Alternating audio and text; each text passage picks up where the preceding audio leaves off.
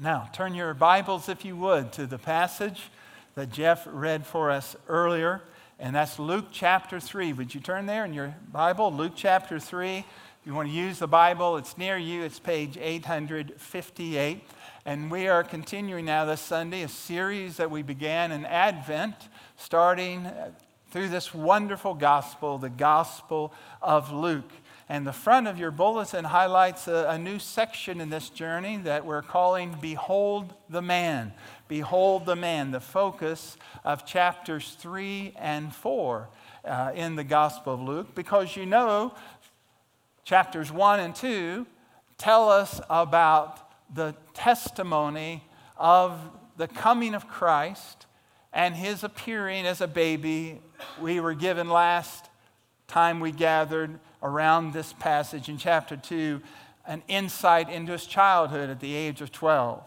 But now we have these years that have passed from chapter 2 to chapter 3. 18 years have passed, and now Jesus is about 30 years of age. And Luke, the historian that he is, by the inspiration of the Holy Spirit, takes us back to the baby that introduced this gospel. That's the baby John. That's where Luke begins talking about the announcement and the arrival of the one who would go before the Messiah as his forerunner.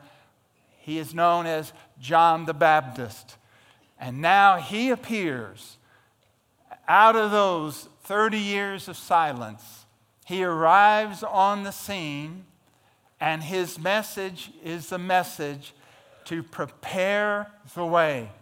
Be prepared, be ready, prepare the way of the Lord. The last promise and message of the Old Testament was the Lord is coming. Prepare for him. And now comes this last prophet of the Old Testament, and he is the first prophet of the New Testament, at the same time heralding the arrival of the Son of God. And Jeff just read for us this passage that highlights his ministry. Now, what I want us to do is to look at this. Yes, it is an historical account, as we'll see, but it is filled with timeless truth. It is the Word of God, and the Word of God is timeless, right? For all times and seasons, and God has appointed it for this hour and for this moment in your life. You are not here by accident. You are here by appointment for this message from the Word of God. Now we're talking about appointments. And I want you to see here is God's appointed moment. When John arrives and begins his message, it is God's appointed moment. And notice how this moment is specifically defined. John begins in verse 1. Luke begins in verse 1, rather, to tell us when John began sharing this message. It is an appointed moment specifically defined. Look at verse 1. It's in the 15th year of the reign of Tiberius Caesar. Pontius Pilate is governor of Judea. Herod, the son of Herod the Great, is tetrarch of Galilee. Philip, his brother, is the tetrarch of the region of Iturea and Trachonitis. And Lysanias is the tetrarch of Abilene. It's during the high priesthood of Annas and Caiaphas. Now, can you be more exact than that? Why in the world is John doing this? Name after name after name of official after official after official. Because he wants the people who are going to read his gospel then and now forever to know this is not legend. This is not mythology. This is not something out of the past, the misty ages gone by that no one can qualify. No, this is human history.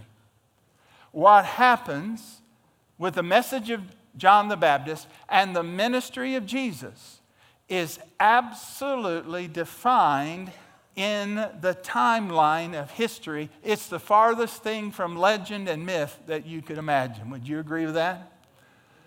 However, everything about this moment, even though it's specifically defined, we're going to see that it's sovereignly determined. It's sovereignly determined. It's very specific. But God has planned this moment from eternity past. I love the way the Apostle Paul, 15 years before Luke, wrote about the timing of the coming of Jesus.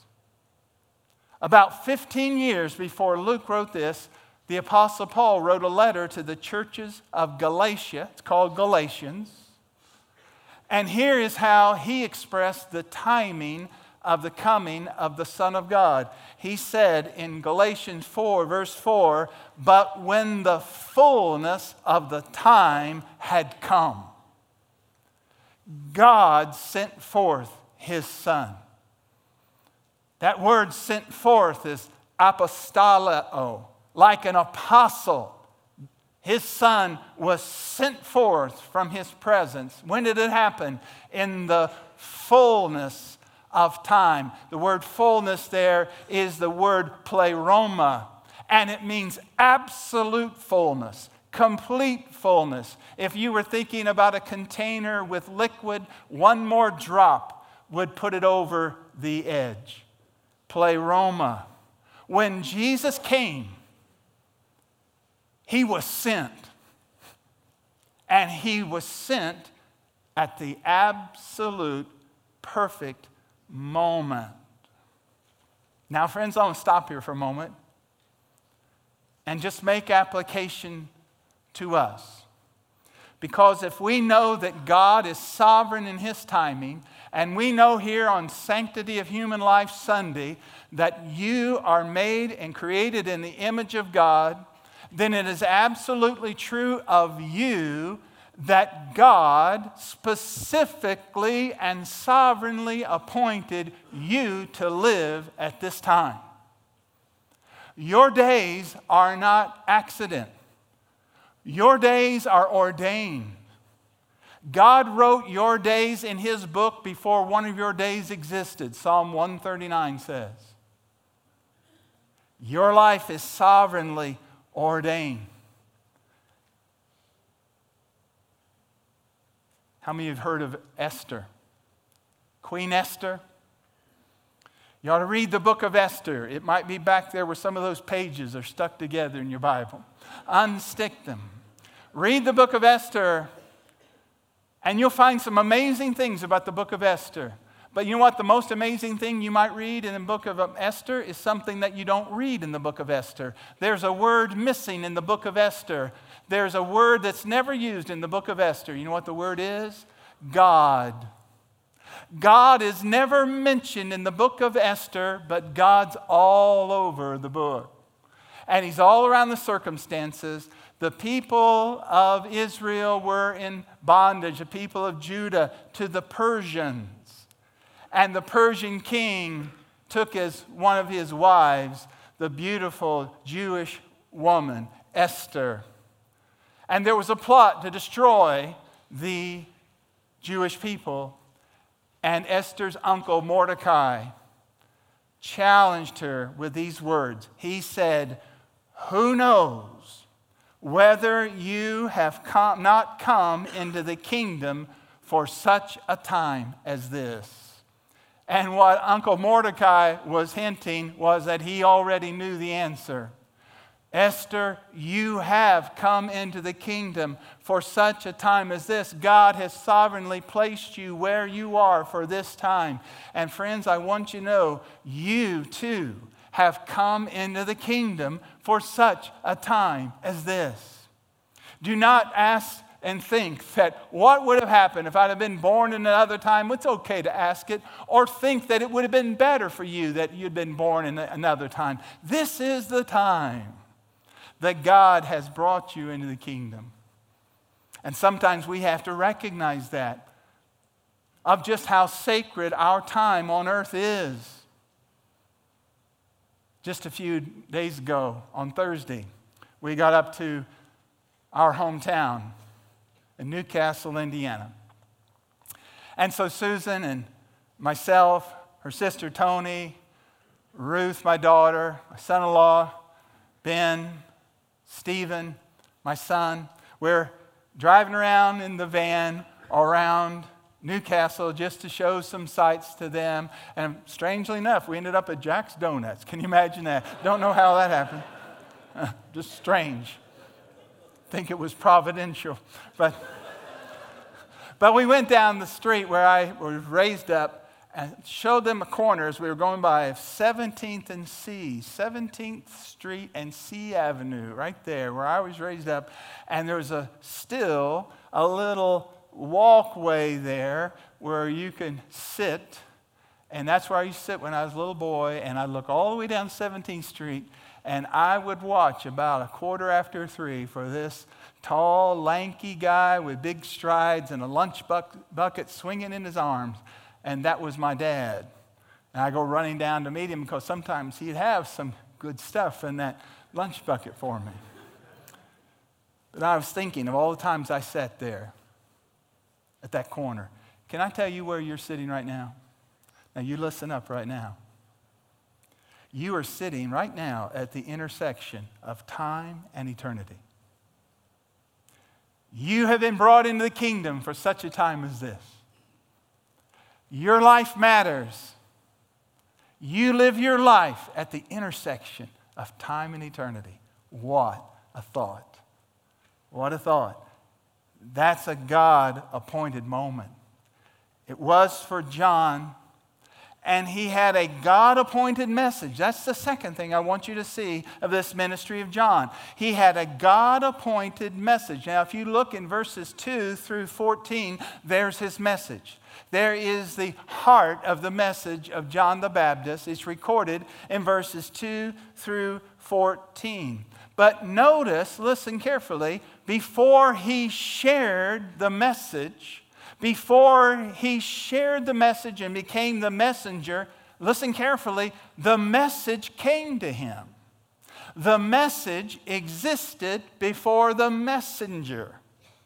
Verse 2 says, notice, look at it, the word of the Lord came to John. The word of the Lord came to John. What does this remind us of? It reminds us carefully to never forget our God, the God of heaven and earth, the only God there is, listen, is a speaking God. God speaks. He speaks. The word of the Lord came. God is a speaking God. He's self-revelatory, we could say. We couldn't know him if he did not speak to us. But he speaks. And this God who speaks doesn't mumble either. He's a God who speaks clearly. Notice what it says. The word of the Lord came to John. It's interesting that term word there is not the term logos, which means the whole book or the whole revelation. The Bible is the logos of God. But this is the term rhema. The rhema of God came to John. What does rhema mean? A message from God. Not just the whole message, but a specific message was given to John to speak. And what was the specific message that he was to speak? Friends, listen carefully. It's a message of hope. A message of hope. What is in the message of hope? Look at verse 3. He proclaimed repentance for the forgiveness of sins. He proclaimed repentance for the forgiveness of sins. Friends, that's hope. Get it out of your mind, church family, that the word repentance is a negative word. The word repentance is a word of hope. It's a word of hope. It means you can change because you can be changed, because there's a God who changes people, who turns people's lives around. That's hope, right? There's a word of hope here. And how does he turn our lives around? By the forgiveness of sins. God grants us repentance. We see that we're going the wrong way. Somehow, some way, you come to your senses and you say, this is no way to live. And I don't want to live this way anymore. God, help me. Jesus, help me. And you turn. That's a gift from God. It turns you from your sin and turns you to the Savior. That is the gift of God. That's forgiveness, friends. That's a word of hope. You know what that is? That's a word that means there's still time. And friends, that's the word of hope for all of us here. There's still time. There's still time for us to live for Christ. There's still time for us to reprioritize our lives. There's still time for us to do what we know we ought to do. There's still time for us to make a difference. There's still time. Friend, I don't know what time it is in your life.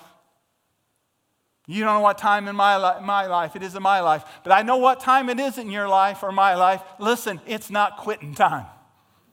It's not quitting time. We need to decide that while we live, we really will live. That's what Jonathan Edwards said. He said, I resolve that while I live, I will truly live. There's still time. Now notice two things about a God-appointed message. What are the two things about a God-appointed message? Number one, it has spiritual, scriptural authority.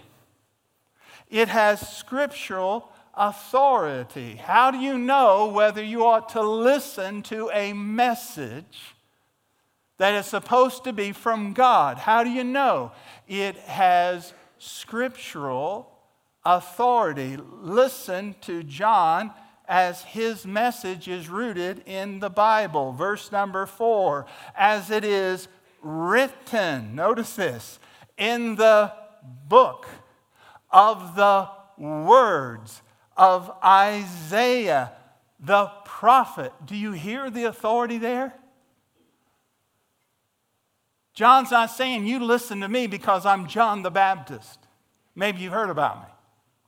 Maybe a few years ago you heard about what happened to my dad when he didn't believe in me. No. Why should people listen to him?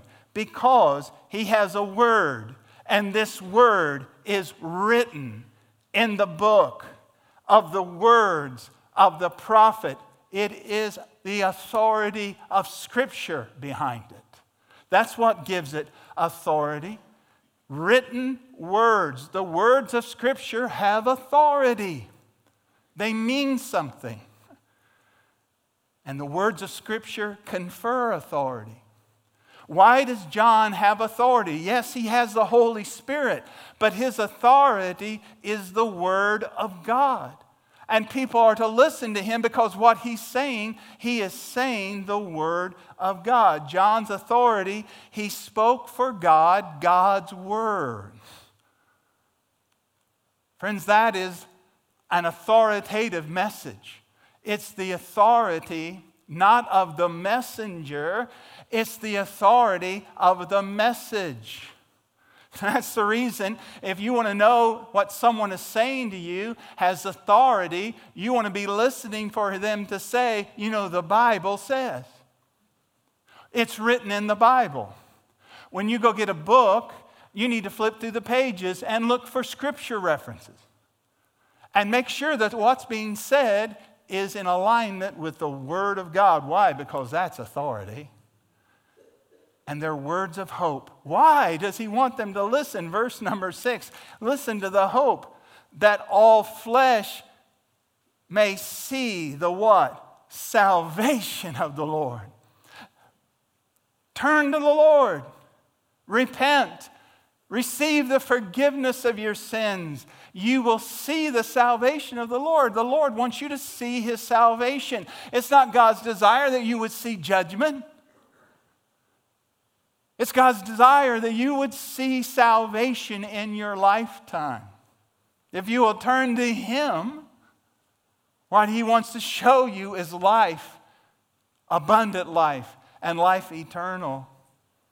And John is speaking of Jesus. Jesus is the salvation of the Lord. Look at chapter 2, verse 30. What did Simeon say as he held the little baby? Lord, now you're letting your servant depart in peace because I have seen with my own eyes your what? Salvation. Salvation's in Jesus. That's what John the Baptist was preaching. He's coming. God's appointed message has scriptural authority, and it also has personal application. Personal application. It has authority and personal authority and application in all of our lives. That means God has an authoritative word for you. He has an authoritative word from me in His word, the Bible. It's a word for us personally. Now, you know, when I was growing up in Indiana, when my mom would say, Sam, I'd say, well, Mom's talking. If she said, Sam Lewis, I'd think, well, she's talking to me. But if I got all three of my names, Sam Lewis Polson, whoa, this is serious, okay? You better be moving toward where she is. Something's not right. Friend, listen. God has a message in His word for you, and He'll apply it to your heart. It has your name written on it. A personal application. An appointed message has personal application, and it has personal application for people who have desperate spiritual condition. You see, what God's message is going to be filled with love and truthfulness. And those are not a contradiction. You know what some people say? Well, I don't know, his message it's just all just harsh. It's just truth. Oh, I like his message, her message. It's just full of love. You know, God's message is love and truth. It's love and truth. Why? Because God is love and God is truth. And when God speaks, He speaks in honesty. God's good and honest. And so He speaks with honesty. And this message is an honest message. And here it is. Look at verse 7. John said, therefore, to the crowds that came out to be baptized by him, you brood of vipers, who warned you to flee from the wrath to come? Bear fruits in keeping with repentance. Do not begin to say to yourselves, we have Abraham as our father. I tell you, God is able to make these stones to raise up children for Abraham. Even now, the axe is laid to the root of the trees. Every tree, therefore, that does not bear fruit is cut down and thrown into the fire. And the crowds ask him, what then shall we do? Whoa. I guess John never took that course on seeker sensitivity. He must have missed that day in class. I guess he didn't read the book, you know, the authoritative book, How to Win Friends and Influence People. Guess he didn't read that. But he spoke words of hope and truth. And the truth is, these people in love, these people needed to know some things. What did they need to know? These three things. Number one, here's his message. Your self-righteousness is self-deception. You think, I'm righteous because Abraham is my father. He says your self-righteousness is self-deception. If you are trying to change your life and make yourself right with God, John says that's self-deception. How sad it is that millions of people in church this morning will leave their churches self-deceived that somehow they're coming to church and marking it off one more time on their calendar is going to change their life and destiny. It's self-deception. Self-deception. Your self-righteousness is self-deception. Second thing he said, examine the fruit of your religion. God does. He says, bring forth fruit in keeping with repentance. You say that you have a religion, that you know the God of Abraham and Isaac and Jacob, then make sure the fruit of your religion gives evidence of that. You need to examine the fruit of your life and say, is this genuine fruit? Examine your life because God does. Here's the third thing that John said. Righteous people live righteous lives. Righteous people live righteous lives. What's that mean? Do righteous people live perfect lives? Absolutely not. But righteous people live righteous lives. Friends, never, never be deceived. You will live out what you believe. You will live out what you are in here. You will. Righteous people, people who know God, desire and by God's grace live righteous lives. Now, you know what people would say about this kind of message today? You know what they say about this kind of preacher? Well, that kind of message was in a different time. That kind of message in a different time. Friends, this is a timeless message. This is for all time. God's message is timeless because God's message is part of Himself. It is eternal. What God said through John the Baptist, He's saying now. You need to put out of your mind the idea, wow, I'm glad John the Baptist got out of the way so a nice guy like Jesus could come along. We'll see a little bit about that later on. God's appointed message is true, it's loving, and it's effective. Verse 10, what shall we do? A personal question. What shall I do? Oh, friend, there is the moment in someone's life. That's when the miracle has arrived. When a person wants to know from someone who has the answer from God, what does He want me to do? That's the moment. God's appointed message has personal application for desperate spiritual conditions. There's hope, repentance to salvation.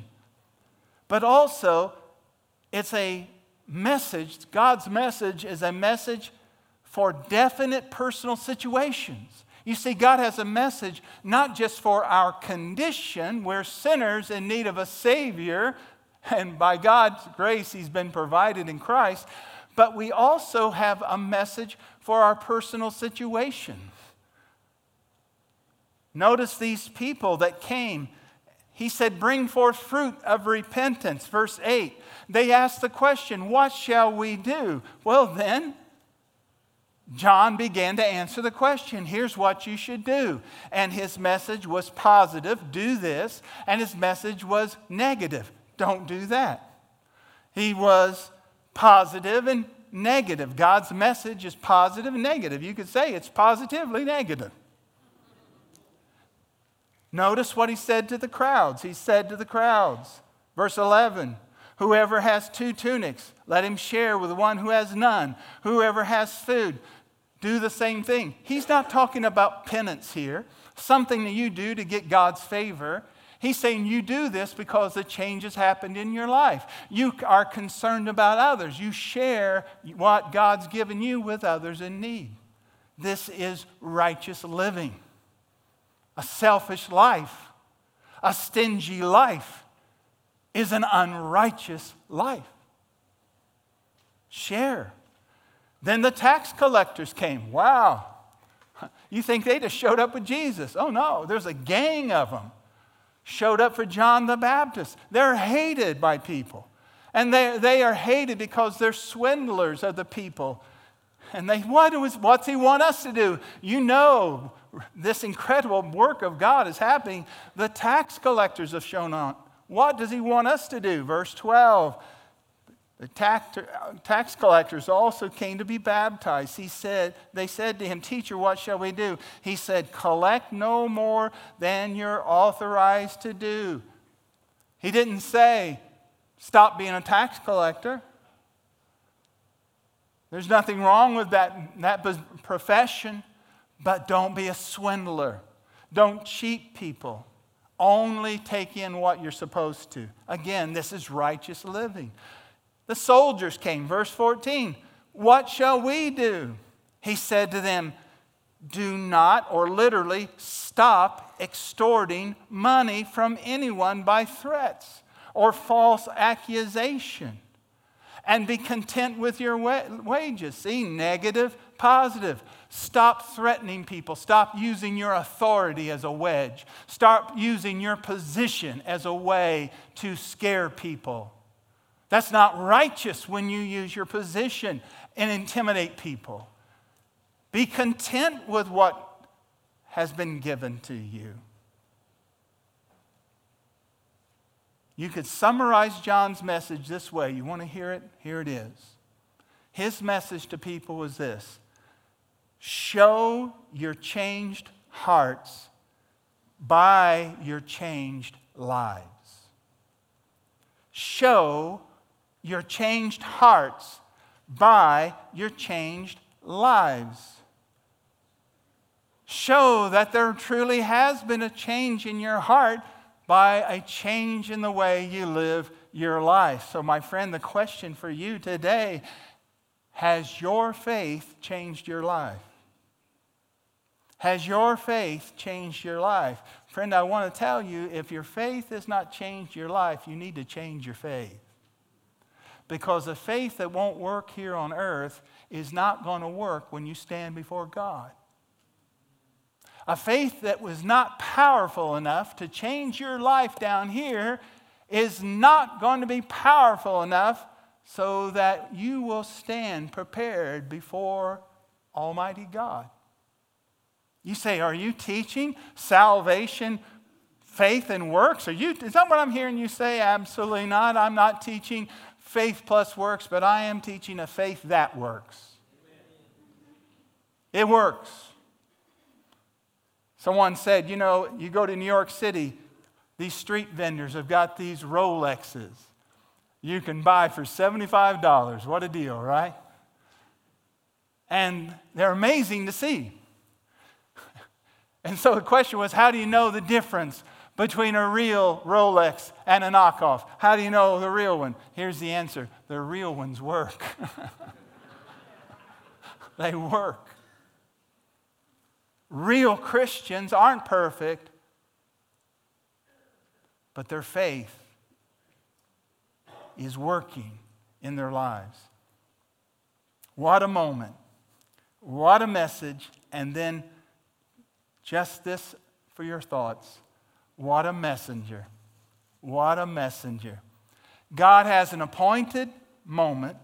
He has an appointed message. The message from His Word. And God uses an appointed messenger. And that's what you have in verses 15 through 20. You have the qualities of a God-appointed messenger. The qualities of a God-appointed messenger. John showed that he was God-appointed by these qualities. Every God-appointed messenger will have these qualities. And now, friend, listen, if you're a Christian this morning, every one of you is a messenger. You are an ambassador for Christ. When you became a Christian, you became an ambassador for Jesus. You are his royal representative. You have a message as you understand that message from his word to share it with others, feasting on your own soul, but also sharing that manna of God's word with others. Now, what are the qualities of a God-ordained and appointed messenger? Here's 3. Number 1. A God-appointed messenger is Savior exalting. Savior exalting. John said that the Messiah is who he represented. And he said the Messiah is the source of eternal life. The Messiah is the source of eternal life. Look at verse 16. He says, I'm baptizing you with water. I'm baptizing you as a statement of your repentance. But the one who's coming after me, who is greater than me, he will baptize you with the Holy Spirit and fire. Notice, he's talking about the baptism of the Holy Spirit. But listen up, church, it's not the Holy Spirit who's baptizing. It's Jesus who's baptizing. The one who baptizes is Jesus. The means that he uses for baptism is the Holy Spirit and fire. It is the reality of the presence of God. Jesus said, I will send the Holy Spirit in my name. And when you trust Jesus Christ as your Savior, you are given a new heart that's been cleansed like fire and regenerated by the Holy Spirit. Messiah can do that for you. He can give you eternal life. That's what a God-appointed messenger does. He says that Jesus alone is the author of eternal life. And a God-appointed messenger also says that Jesus is not just the source of eternal life. He is also, listen carefully, church, he is the source of eternal judgment. The Bible says God has appointed all judgment to his Son, Jesus. When you stand before God, you'll be standing before Jesus. He's the judge. What's going to happen figuratively at judgment? Here's what's going to happen. John the Baptist said, verse 17, his winnowing fork is in his hand. Talking about Messiah. He's going to clear his threshing floor. He's going to gather the wheat into his barn, but the chaff he will burn with unquenchable fire. Who's he talking about? He's talking about Jesus. He's using the illustration of a harvest. The wheat gathered, farmers piling it up on a hill where the wind blows. They take their winnowing fork and they throw the grain up into the air, and the wind blows the chaff away, and the heavier kernels of wheat come down, and they are stored in the barn, and the chaff is gathered up by the farmers, and it is burned in the fire. And John is taking that illustration. He's saying this is what Jesus is going to do. For those who believe in him, for those who trust in him, they at the judgment will be gathered into his barn, that is heaven. But those who do not receive him will be burned up with unquenchable fire. That's a description of hell. My friend, this is the word from the Lord. This isn't the word of some sun-baked, half-crazed hippie preacher. This is the word of the Lord. It is heaven or hell, and Jesus makes the decision based on what you have done with him. It's either the barn of heaven or it's the fire of hell for everyone. And the good news is, for God so loved you and me, he sent his Son to endure our hell on the cross. that we might experience heaven with him forever. But he's the only way. That's the good news. A God-appointed messenger is Savior exalting. And he's self-deprecating. That means he doesn't appreciate himself, he depreciates. What's the attitude? The attitude is, I'm just a voice. He is the message. He must what? Increase. I must decrease. I must get out of the way, as our brother Jeff prayed earlier. I must get out of the way so that Jesus can be seen. That is a God-appointed messenger. A God-appointed messenger is not going to have I disease. I. Capital I think this. I'm going to tell you this. I experienced this. I've known this. I want to suggest this. I have this insight for you. I've got this word. No. That's not a God-ordained appointed preacher. He doesn't have I disease. He has a J infatuation. He's in love with Jesus. And he's going to take a beeline to the cross, and he's going to lift up Christ and the power of God as your great need and opportunity. That's a gospel messenger. And that's what we're to do. People come to you for counsel. What do you got to help them do? You got to help them get to Jesus. That's it. Have a word from the Lord. Give them some insight. But say, hey, Jesus is real. God's real. I know him. Jesus is real. I'll be glad to walk with you. I'm stumbling along. Let's fall down together after Jesus. That's counseling. And you can do that if you know the Lord. You don't have to be sent off to someone who's got all the answers. There is only one answer for all of our great needs, and that is Jesus Christ. The power of the Spirit of God. You say, oh, that's simplistic, Sam. Well, it's just about as simple as this book, the God's Word. A God-appointed preacher, messenger, blog writer, influencer. See how with it I am? Influencer, really. We've come to that. A real influencer that's worth a nickel wants to influence you toward Jesus Christ.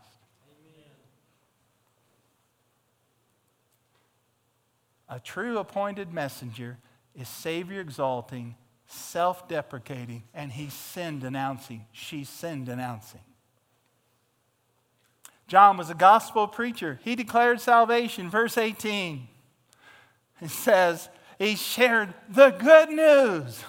This is good news, folks. Are you getting this? Are you getting this? This is good news. Some of you have been sitting here all morning as if this is bad news. This is good news. God loves us. He's cared for us. He sent his Son. This is good news. But friends, the good news is that God himself loves us, and he's given Christ for us, and he'll give us a life, and we can live for him. This is good news. This is the best news there is. But a gospel minister, are you a messenger for Jesus Christ? Is this church a messenger for Jesus Christ? Are we messengers for Jesus Christ? If we are, we're going to share the good news, but we're also, with humility, going to denounce sin. John denounced sin. He denounced the sins in the people, and he denounced the sin in the palace. He denounced Herod's sin. See verse 19? Herod divorced his wife. Herod divorced his wife, and God's messenger denounced it. And Herod married his brother's wife, Herodias, and John the Baptist denounced it as an incestuous marriage. He denounced the sins of the people, and he denounced the sin of the palace. He didn't say there's one law for the common folk and another law for the kingly folk. John denounced the sins of the leader of the government. He denounced the moral sins of the leader of the government, that his life was wrong and that he was guilty before God. John would not be silent about sin. And yes, he counted the cost. John counted the cost, and he decided God's word was priceless. And he decided that the truth was not for sale. And this valiant value system of John cost him his freedom. Yeah, you know what Herod did to him? He put him in jail, and then he did something else. What? He took his head. He beheaded him. But I just think, John the Baptist's head was preaching even as it rolled away. And I'll tell you one thing I know, John the Baptist is dead. He's been dead 2,000 years, but he still speaks, right? He still speaks. He had already made his decision. He made the same decision that Queen Esther made. Do you remember what her decision was? She's going to have to go in and see the king. It was against the law. She was putting her life at risk. And what did she say? I've been brought to the kingdom for such a time as this. I've got to speak for the Lord. And if I what? Perish, I perish. If I perish, I perish. Let goods and kindred go. The mortal life also. The body they may what? Kill. God's truth abideth still. His kingdom is forever. Amen. Song of Martin Luther King.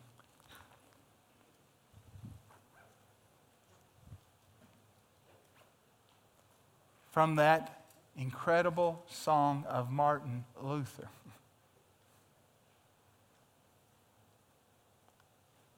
Friends, listen. We have someone worth living for, and we have someone worth dying for.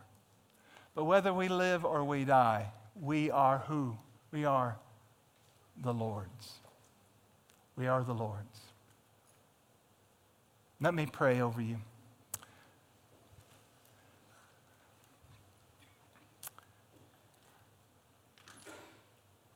Lord, I pray over us as a people. And I pray you give us grace and strength and mercy. Lord, I pray today that we'll recognize you've given us this appointed moment. You've given us an appointed message, and we are your appointed messengers. May we be faithful, and may we see what a privilege it is. Now, God, come, I pray, and break down any barriers, break through any deception, and may we know that life and life now and all eternity is in Jesus Christ, who is worthy of praise, the one King eternal and immortal. He is the only wise God, and we love him. And all God's people said, amen, amen, amen.